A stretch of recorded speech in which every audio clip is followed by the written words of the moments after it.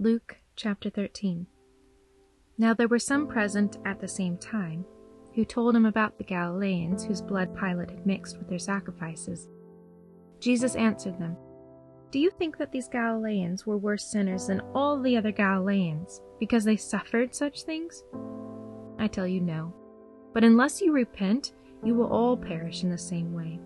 Or those 18, on whom that tower in Siloam fell and killed them, do you think that they were worse offenders than all the men who will dwell in Jerusalem? I tell you no. But unless you repent, you will all perish in the same way. He spoke this parable. A certain man had a fig tree planted in his vineyard, and he came seeking fruit on it, and he found none. He said to the vine dresser, Behold, these 3 years I have come looking for fruit on this fig tree and found none. Cut it down. Why does it waste the soil? He answered, Lord, leave it alone this year also, until I dig around it and fertilize it. If it bears fruit, fine, but if not, after that, you can cut it down. He was teaching in one of the synagogues on the Sabbath day. Behold, there was a woman who had a spirit of infirmity 18 years. She was bent over. She could find in no way to straighten herself up. When Jesus saw her, he called her, and he said to her, Woman, you are freed from your infirmity. He laid his hands on her, and immediately she stood up straight, and she glorified God. The ruler of the synagogue, being indignant because Jesus had healed on the Sabbath, said to the multitude, There are 6 days in which men ought to work. Therefore come on those days and be healed, and not on the Sabbath day. Therefore the Lord answered him, You hypocrites! Doesn't each one of you free his ox or his donkey from the stall on the Sabbath, and lead him away to water? Ought not this woman, being a daughter of Abraham, whom Satan had bound 18 long years, be freed from this bondage on the Sabbath day? As he said these things, all his adversaries were disappointed, and all the multitude rejoiced for all the glorious things that were done by him. He said, What is God's kingdom like? To what shall I compare it? It is like a grain of mustard seed, which a man took and put in his own garden.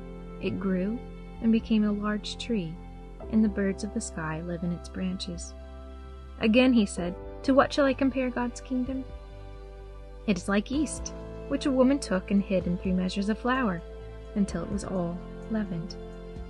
He went on his way through cities and villages, teaching and traveling on to Jerusalem. One said to him, Lord, are they few who are saved? He said to them, Strive to enter in by the narrow door, for many, I tell you, will seek to enter in, and will not be able. When once the master of the house has risen up and has shut the door, and you begin to stand outside and to knock at the door, saying, Lord, Lord, open to us, then he will answer, and he will tell you, I don't know you or where you come from. Then you will begin to say, We ate and drank in your presence, and you taught in our streets. He will say, I tell you, I don't know where you come from. Depart from me, all you workers of iniquity. There will be weeping and gnashing of teeth when you see Abraham, Isaac, Jacob, and all the prophets in God's kingdom, and yourselves being thrown outside. They will come from the east, west, north, south, and will sit down in God's kingdom. Behold, there are some who are last who will be first, and there are some who are first who will be last. On that same day some Pharisees came, saying to him, Get out of here and go away, for Herod wants to kill you. He said to them, Go and tell that fox, Behold, I cast out demons and perform cures today and tomorrow, and the 3rd day I complete my mission.